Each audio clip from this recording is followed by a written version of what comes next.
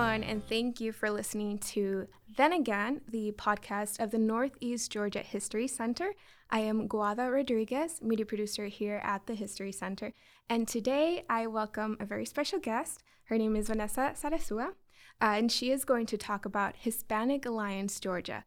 Vanessa, thank you so much for taking the time to be here today. Thank you so much for having me. I was mentioning to Vanessa a bit earlier if she had recalled our first initial meeting, which was not in person. It was over the phone, and it was for a project that I was working on. It was my senior year in college at the University of North Georgia. Yes, that's so great. So thank you so much for taking the time today. So could you start off by telling us a little bit about yourself and what you do? I am Vanessa Sarasua. First and foremost, I'm a mommy of 5 children who are growing, and I'm married. I started working in Gainesville as a volunteer for the CASA program many years ago, about 10 years ago, maybe 13 years ago. And I was advocating for Latino families in our community that were involved in defects cases and court cases.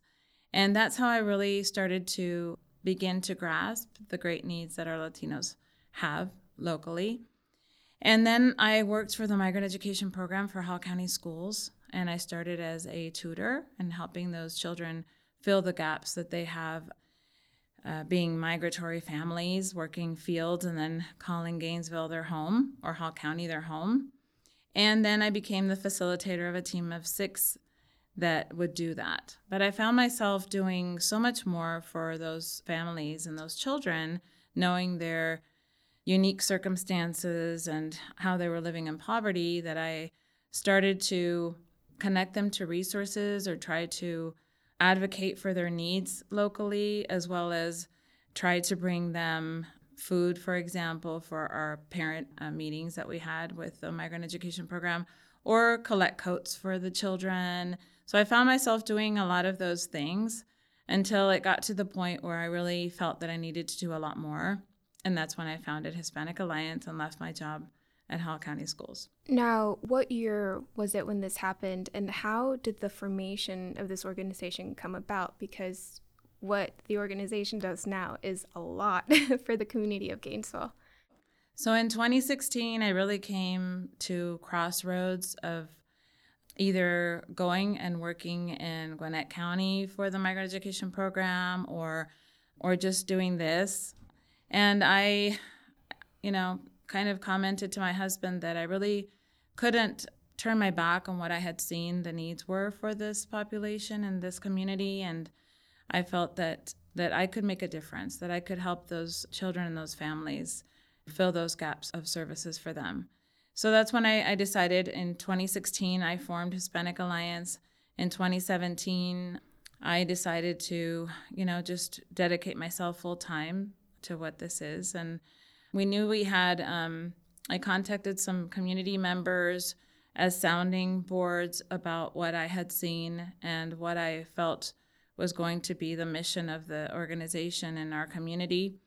And they supported my ideas, and they thought it was great, that they had never seen anything like what I was describing for our community, for our Latino community.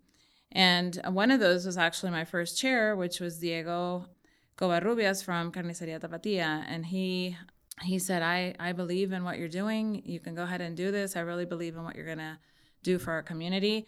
And that's how it kicked off with our first board of 3 community members, him being the chair. And we had a community meeting where we invited agencies and discussed what the barriers and the needs were for our Latino community. And that's how we kicked off Hispanic Alliance. So how would you describe Hispanic Alliance, Georgia, like the entity, what you represent, what you're standing for, to someone who probably might not know or might not have heard of the organization before? What would you tell this person that the organization provides? Well, being in such a unique place, because really Gainesville, Georgia is the world capital of poultry, right? And our community is very much the backbone of that work. It's agricultural work. And our community, comes to Gainesville for that work.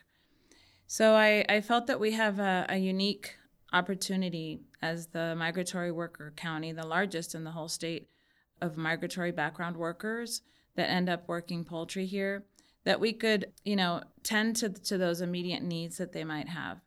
So we provide basic needs, emergency food boxes that are culturally appropriate for our community. And we've been doing that for the last 3 years on our own without any support really from any food bank. And we help mommies in our community connect to other supports. So we help babies connect to formula and diapers, for example, but also to SNAP and Medicaid so that they have other supports to help them improve their lives. It's very hard to apply for those benefits. There's a lot of misconception around applications for public benefits for our community, especially when it's a mixed status families. They feel that it might affect their future immigration applications if they take, help from WIC or from SNAP for application, for food stamps. So it's about education too. It's about helping our community navigate different systems that don't understand what their needs are. For example, for English classes. So we have English classes that help our community to do better in their workplaces as well as to prepare to become citizens in this country. But, we wanted them to be able to integrate without having so much to show IDs or to have to be jumping through different hoops that they have a difficult time jumping through, right? Which is maybe having a valid ID or being residents of Georgia. Same thing with our program for GED in Spanish. We take what they've learned in their own countries and help them to actually get an official GED in the state of Georgia. And you don't have to be a Georgia resident in order to take the official Georgia exam, right? And that might be quicker for them to be able to support their families and get a job if they get a GED, even if it's in Spanish, than it is to have to take 5 to 7 years of their life to learn English and then take the GED in English. So there's different things like that we do to support our families. I think our largest program is most definitely the emergency food boxes that support our family. I think we were the first one to provide a culturally appropriate food box in the state of Georgia for our refugee and immigrant community. And that's important because our community is a hardworking community that's most often having to decide whether to pay rent or to buy food. And so with rice and beans and maseca, our community doesn't have to spend their money on that. But it also has to do with being able to feed or feel that they're feeding their families, something that is more defined as dinner for them, is more defined as something that even if it's, tortilla or tortilla with eggs for dinner or rice, or even if it's just a tortilla, for them it's dinner, right? It's more like dinner than, something that, macaroni and cheese where they might also not have the butter and the milk to stir in there, right? And living in poverty, our community is the largest living in poverty. In Gainesville, the children of our Latino families are the largest living in poverty, the largest group. That's why they go to schools, and that's where they have lunch, and they sometimes don't have anything except that. So we couldn't sit by. I couldn't sit by and see those things happening without, being more proactive and trying to solve those issues for our Latinos. I love the cultural appropriation element that is brought into this because it's one of those things where, so my family, they come from Mexico, and my mom cannot finish a meal without her hot sauce and without the salsa. It's like I cannot eat without my tortillas and my salsa because I feel like I'm not eating a complete meal. Like I need these things, and I can relate to that too. It's just kind of like your utensil in a way. You don't feel fulfilled really. I need these elements. So providing those elements to more than one household, I think is quite amazing. And looking at the numbers, just to give some perspective to our listeners, there are, according to the U.S. Census Bureau, the way that they categorize this, they list it as persons in poverty, and this category is listed in percentage numbers. So that percentage number that they have listed is 12.1% out of a total population of 207,369 as of 2021. And so my question relating to these statistics, Hispanic Alliance Georgia is a nonprofit organization, of course, that works to provide individuals with access to food and other necessities. So my question is, would you be able to give some perspective on what these numbers really represent and what they really look like from, let's say, people that are coming into the doors or families that are coming to you? How would you be able to provide some perspective on that? Well, just the fact that children are eating only at the schools, some children, it's pretty serious. But also 30% of that poverty rate is Latinos in poverty. It's the largest group of Latinos in poverty. I mean, we've grown. In COVID, we saw a growth of about 1,000% as an organization. When the need was there, we thankfully partnered with corporations that helped us feed our community in the worst pandemic. But they were already poor before the pandemic started. So that accentuated their poverty to have to go through the pandemic.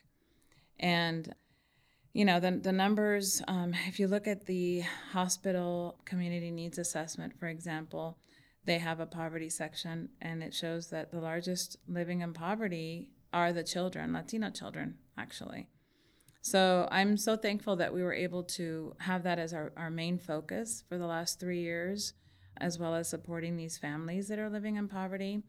We've had, students and staff your age say that when they arrived for work in Gainesville, they wish that they had had a Hispanic Alliance because they've suffered hunger, and so when they've come to Gainesville for work, they've had to live wherever they could, find a place to live. And that normally for our families comes with a lot of hardships. They come with nothing. So we've had to give beds, for example, to families who in the middle of winter are sleeping on the floor, hard floor, with their 3 children, right, upon arrival here for work. Another example was a family who came and they actually started living in a screened porch behind a house, right? And that's during winter and during summer and during everything. And so I've had our own staff say, I wish, we had Hispanic Alliance when we were growing up, because we've provided something for our community to feel that they are not going to go through hunger. Those children are, a place where they can come and stop by. And we also connect our community to other resources, which is a very big help when you are so disconnected, or when you first arrive to a community and you don't know where to go, when you are uninsured, or when you are a victim of domestic violence, for example, and you need some help. We're basically a one-stop shop for some of those things for our Latinos. Before, it used to be the bank. It used to be a bank on Jesse Jewell where our community would go, not only to, bank, but to ask those questions because they had nothing else. So we're a trusted organization. We've grown to serve, last year was 75,000 individuals with food in 15 counties surrounding, right? So we overlap about 3 food bank territories, and we currently have partnered with the Atlanta Community Food Bank, finally, after 3 years of really just kind of, just doing that on our own. And we're going to be able to hopefully be able to have more access to USDA foods and be able to open that door for Latinos living in rural Georgia now. Beyond. It's like a wonderful step. Congratulations. Thank you. I also wanted to mention that your organization, like you said, brings the resources. And I was looking through your Facebook posts, and I was able to see El Consulado de Salvador, El Consulado de, was it? Guatemala came. Mm-hmm. That is amazing because, like you mentioned, sometimes there are families that need these resources. And where do they go? They don't, how could they know where to go?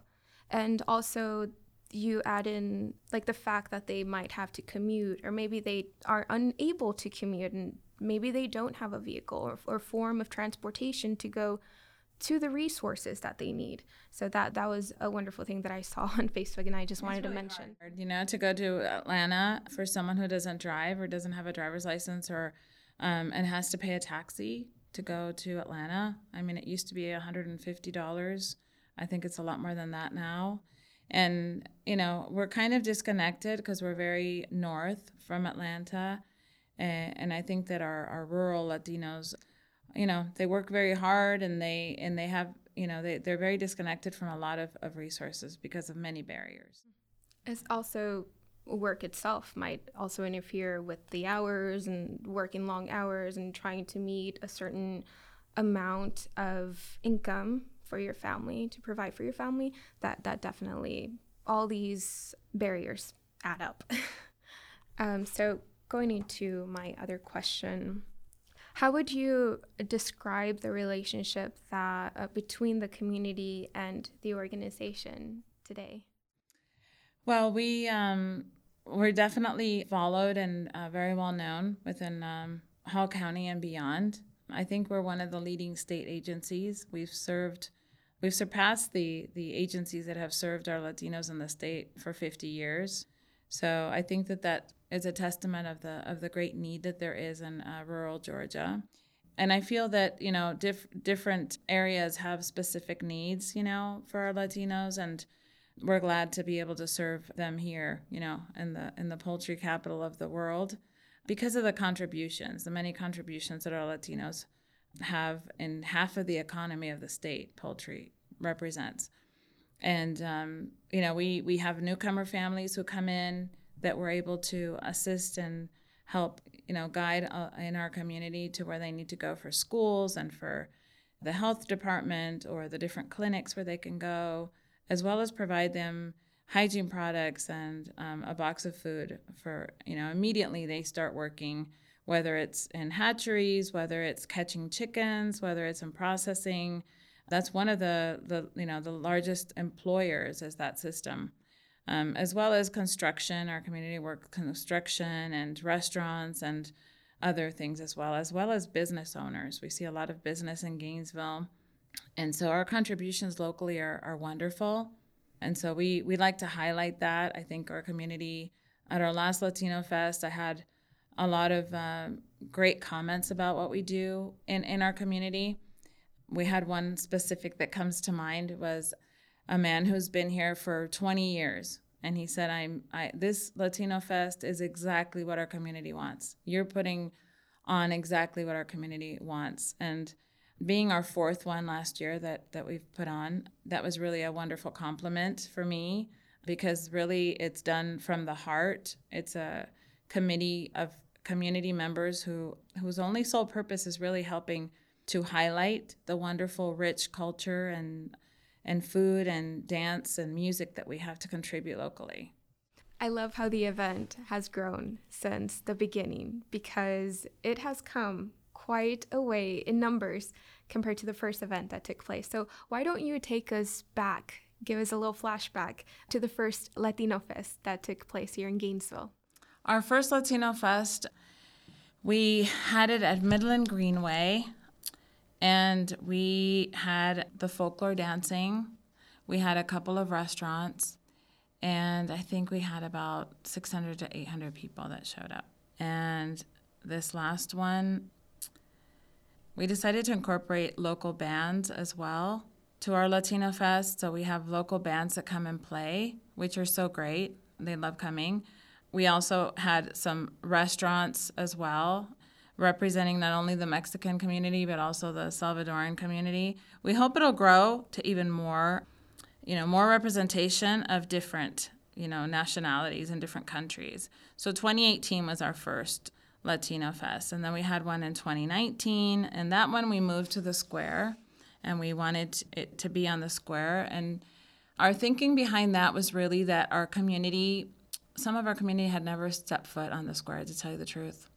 I mean, it was what it was, and for whatever reasons, they had never stepped foot on the square. So we wanted them to feel that they could, that they could also be a part of that they also have some ownership in partaking at the square. And so I remember the 2019 on the square we were setting up still, and we started to see people that were coming up and sitting down in the square. And I was a little afraid, wondering if people would actually come to the square, because they had not gone there before. And the square had a history of maybe not being so welcoming for everyone, at the square. I mean, there had been arrests there before, or, our history of the square wasn't what it was supposed to be. So I really was afraid people were not going to go, but actually they did started to go, and they went and they came early and sat on that, the little area in the middle, and decided to wait until we had everything set up to start that. And that one was good. Then the following year was COVID, and then we had one more on the square, and that one grew even more. And last year we had our event moved to Midland Greenway, and it was the largest ever that we've had. We had a lot of volunteers. It's not an easy thing to put on a Latino Fest, or any festival really, but we do it because it means so much to our community to showcase what they have. We had Latino artists come for actually they've been there since the beginning. We had Latino artists come and sell their art, and just get to be known. And our community responded wonderful, and they bought their art. I mean, all the way around, it's a great representation of our Latinos locally. That's why we keep doing it, and and it makes us all happy to spend that time together, celebrating good music and good food. What I loved about this last one also was that it really felt a coming together of all different ethnicities. It wasn't just that you saw only Latinos at our Latino Fest, but I felt that we had different representations there. There were people with their dogs. There were people of all different ethnicities, and that really made me happy as the organizer. I have so much fun at Latino Fest. Just want to say that the food and the music and the energy and just watching people get together and dance and not be afraid to dance in front of a crowd of people who are there, and just, enjoy their time and enjoy the food and the artwork that is there is absolutely amazing. I had a friend also participate, and she sold a few of her art pieces, so that was awesome. She had a blast also. Thank you for the event, and it's just going to get better. Yes, that's what we hope. And I mean, I think that what I love to see the most of Latino Fest is the families dressed in their, and their attire, like what they want to bring. Their children are dressed. I just love that. It's like an opportunity for them to showcase, to show, the love of their countries, even though they're here. And they know they need to integrate, and they need to thrive, and they need to, learn English, and they're working hard. I feel that it's just a really wonderful opportunity for them to feel a little bit like when they were back home and they sat in their little placita maybe, and on a Sunday, and they just were able to enjoy music and reminisce about how their lives used to be, right, before they had to come here. Mm-hmm.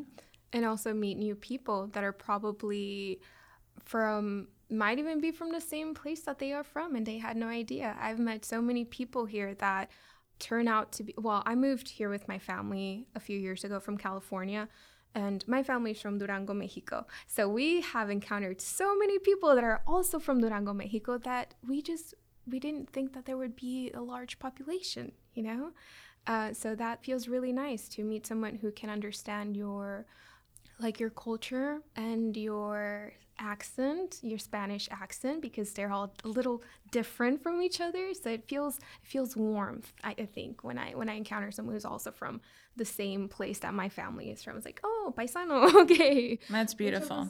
Yes, absolutely. So moving on to my next question. Let's see here. Oh, yes, we can't forget to talk about Christmas on Green Street. So let's jump into that. Tell us how the idea came about, and up until the point where it actually did happen. So we are all about also trying to have our community not only feel a part of, but also be engaged in participating. And so 6 years ago, I felt that we were underrepresented in a lot of things. Although some things have changed, I still feel that our community needs to be engaged in a different manner in order to be able to participate in some things. So we were in a good position to be able to participate in that Green Street Parade and have a community float, right? And we want it to be a community float, and not a purchased one, not a, one that represented what our community feels about, Christmas and how special it is. So our first one, we literally put those together just on a committee of volunteers who want to contribute to making that float, a beautiful one, right? But it's all very handmade. It's all very, just very represented by people and what they want to contribute to it.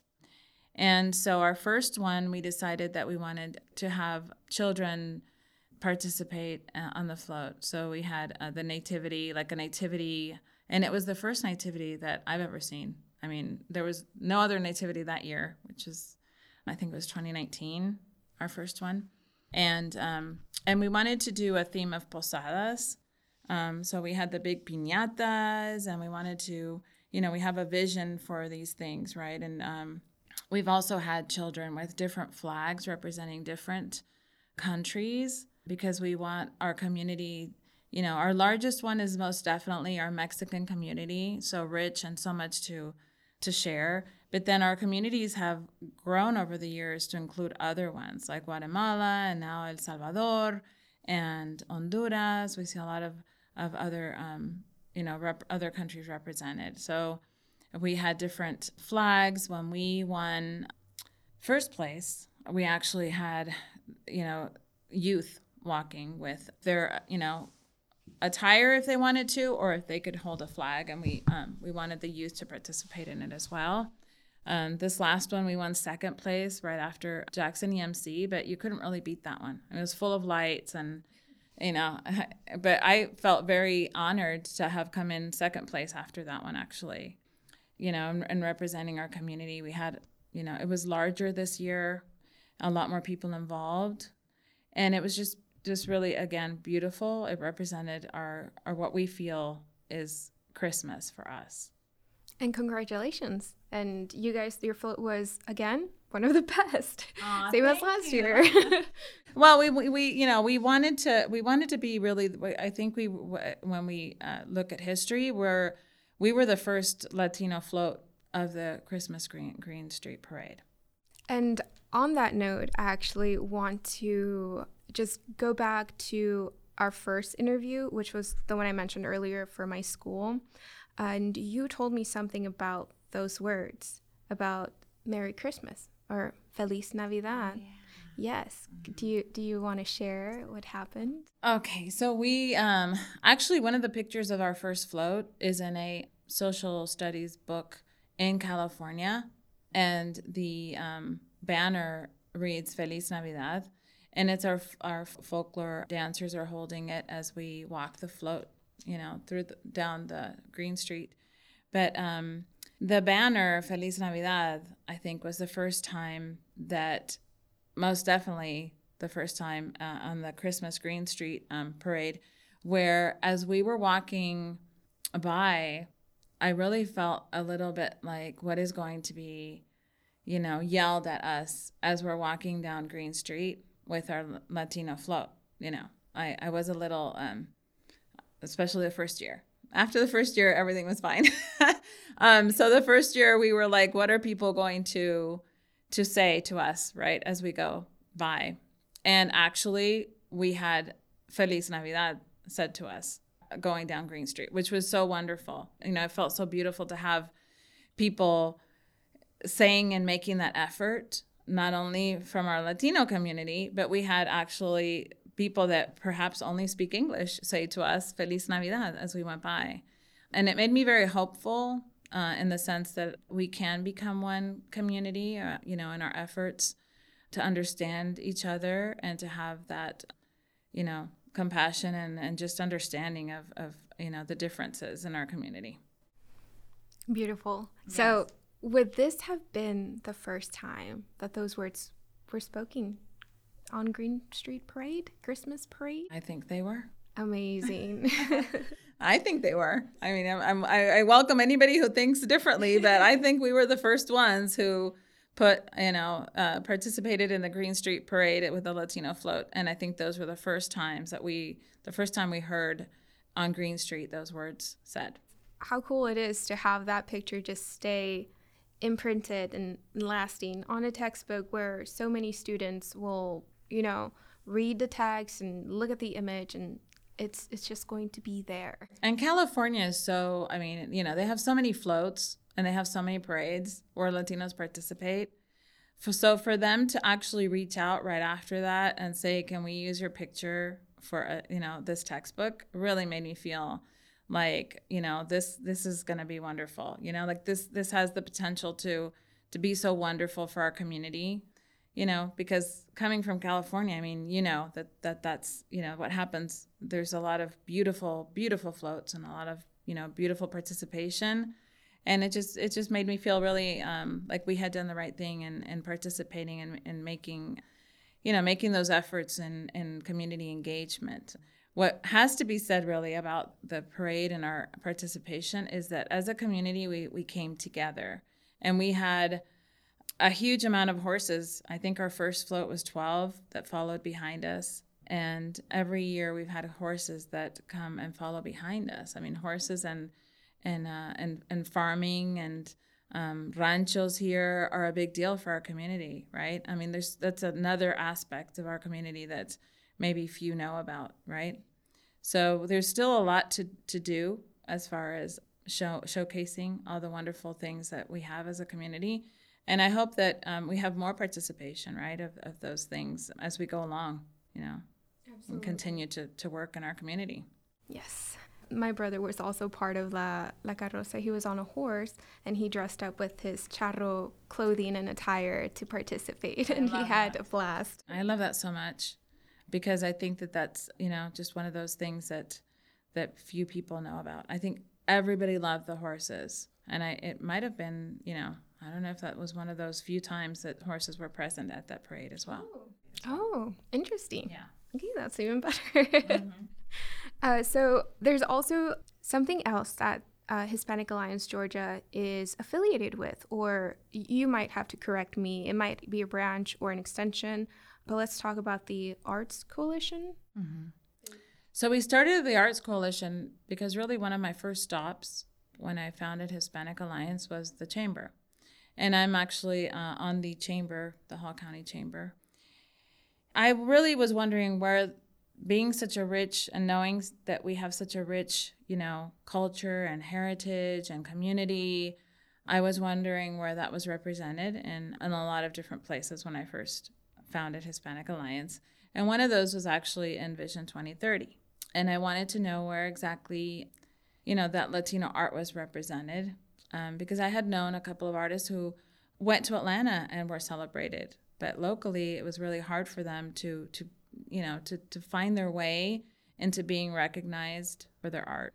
And so I think there was there was just a gap in trying to connect to Latinos, right, and their artwork locally.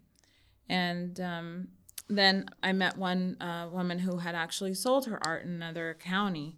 And I said, you know what? We just need to form a coalition and support these just newly emerging artists and see how we can have their art be showcased so that they can be known then if there's a gap in getting to know who they are.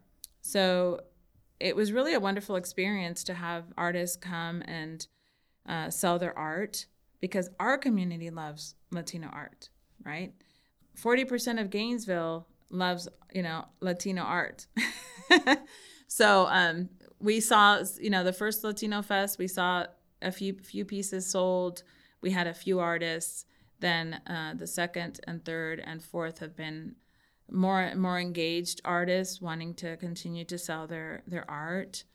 And it's a wonderful experience for them to participate in putting a booth together and showcasing their art and how they're going to sell their art. and what they're going to prepare to do for that Latino Fest.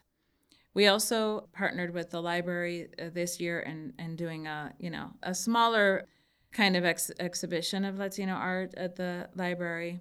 But Latino Fest has been known to where you can get Latino art from local artists, and you can get portraits. Some of those artists do wonderful portraits of your family. We saw some beautiful, beautiful artwork. And, we're happy to be that vehicle to get these, young kids known for their beautiful art, and be able to connect them to perhaps, making that their life, right? Just their life mission instead of, working somewhere else. Maybe they can, become that artist that they want to with that support.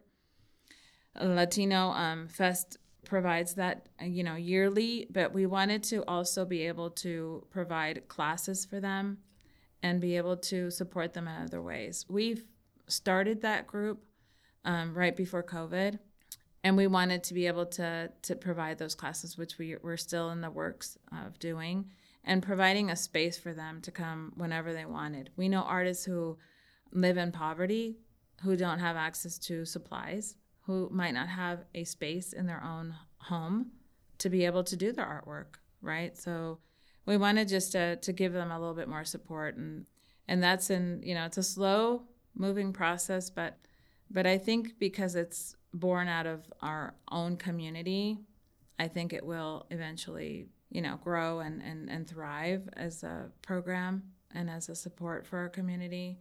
We have to get them a little more involved in helping others, in along the way, right? We have children who might not have access to art supplies or an art class ever. So there's some things we want to do with that art coalition eventually, do a little bit more.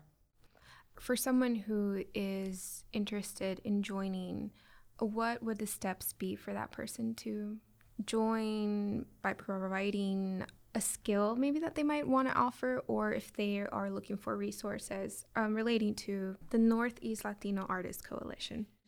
We would welcome anybody who wants to teach and to be able to give back to the community in helping children who don't have access to an art class, and come and teach, kids or share their talents. I think that when they do that, they'll be able to feel that they also will grow, But anybody's welcome. I mean, for Latino Fest, anybody who wants to sell their art is more than welcome. They just have to kind of, call us or email us and be put on the list. And then we'll give them a space, a free space for them to be able to display their art and sell it if they want.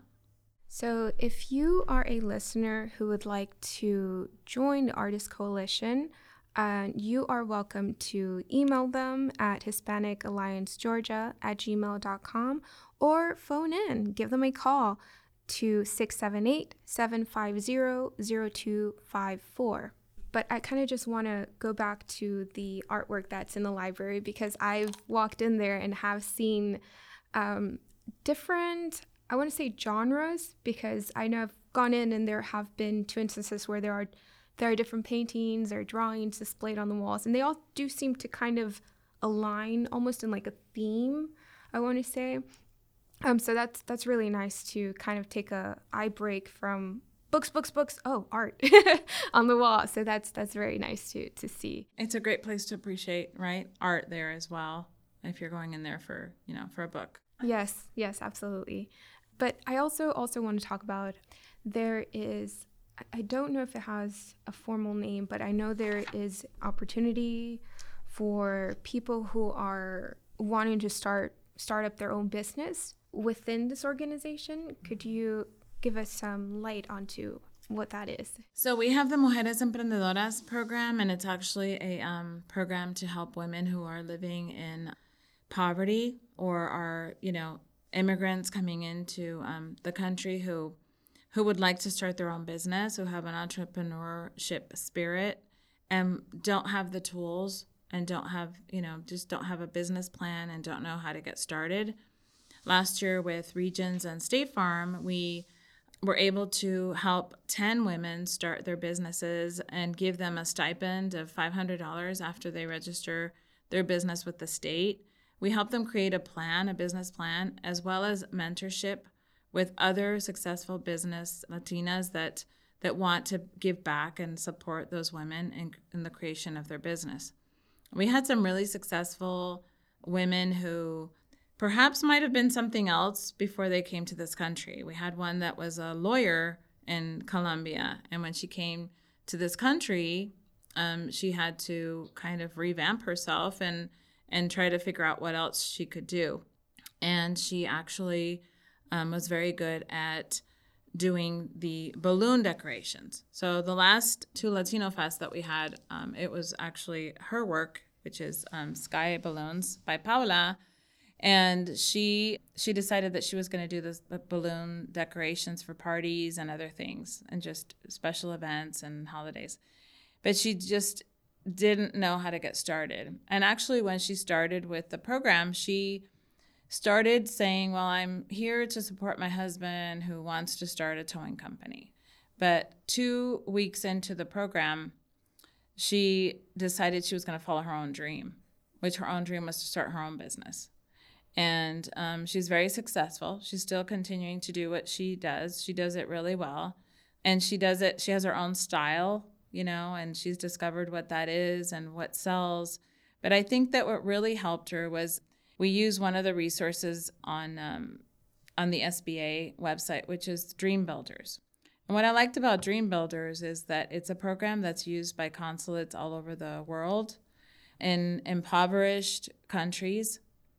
It's used in Colombia, it's used in Peru, and it's used to help women start their own businesses and to create their own business plan, to look and see, and it gives them the tools necessary to run their business well.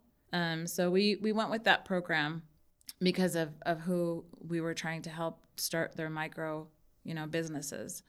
And it was really successful. We also had women who started their businesses and then combined efforts. And locally, we have a woman who had tried to do her own business and was cutting hair and tried to do things on her own. And then she took so she had tried to, run her business, but was really unsuccessful until she went through our program. And then she opened up her own salon and combined forces with another woman who had gone through the program.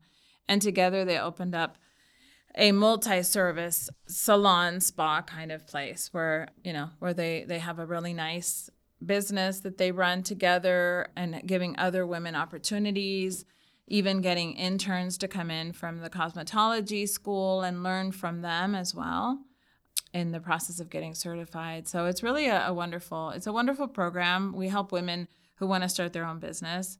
And we target, those women who don't have who have barriers in trying to find that information and trying to do that. And let's give that business a shout out here. Would you mention where they're located and their name, or maybe how someone can find them? One is actually Nage Salon, Nage Alma, and she's the owner of Nage. And she gives other women opportunities to be able to, she does really wonderful balayage on hair, if you know what that is. Great. And she does other stuff too. So she's trying to expand the services of her salon. But she had said that, without the opportunity and those tools that were given to her in our program, she wouldn't have been as successful as she is today. So those are just a couple of stories. We have a lot of other stories as well, but those are really worth mentioning. Thank you for sharing those stories with us today. Is there anything you wish I had asked that I didn't, or anything you'd like our listeners to know about Hispanic Alliance that you haven't yet mentioned? Well, I think that that we've covered a lot of different topics today. I think that we could discuss a little bit more in depth, our community as far as, who they represent and our contributions a little more with data maybe. And next time, we can talk a little bit more about that. And I think that we have a wonderful opportunity to to come together in many different aspects as we learn from each other. So for someone who is interested in volunteering or becoming involved, how can this person reach out to Hispanic Alliance Georgia? We love getting volunteers, and that's we're a volunteer and community organization. We do everything with volunteers. Everything we've done and we've accomplished has been through volunteers. In the middle of the pandemic, when people were staying home, that's when we had the most volunteers come out and help our community because they knew of the need that they had. And we would have about 45 to 50 volunteers come out alongside corporations that would give us food in order to support our wonderful community. They can give us a call or just stop by the office. We're located at 2490 Hilton Drive, Suite A, and they can come by and just put their name on our volunteer list. We always need, community members to come and help make food boxes or wrap diapers. I mean, we see 400 babies a month that come for diapers, formula, and basic needs. We also have just a lot of different things people can come and volunteer. You can come and volunteer with tutoring now. We just opened our tutoring class for children. We help with math and reading and homework help. So we're looking for volunteers for that. And, it's really wonderful. It's a wonderful feeling to give back. We've even had community hours members come and they really feel wonderful making food boxes for people that are needy. When we have young kids and that have community hours assigned, they really feel great when they get out of there. It's a wonderful, positive experience to give back to someone that's in need. Well, thank you so much for taking the time to come in for this interview. Thank you so much for sitting here and sharing this lovely information with all of our listeners. And we hope to see you again soon. Thank you so much for all you do. Then Again is a production of the Cottrell Digital Studio at the Northeast Georgia History Center. Be sure to subscribe and leave us a review. It really helps other people discover the show.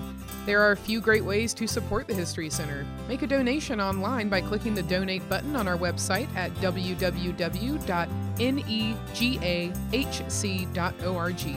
Become a digital member to receive exclusive invites to members-only live streams every Friday at 2 p.m. Eastern. And you can register on our membership page at www.negahc.org. We also have an online gift shop with lots of great items for all ages. Use promo code ThenAgain for 15% off your online order. Valid on anything except memberships and handmade items. We'll see you next week for another episode of Then Again. Thanks, y'all.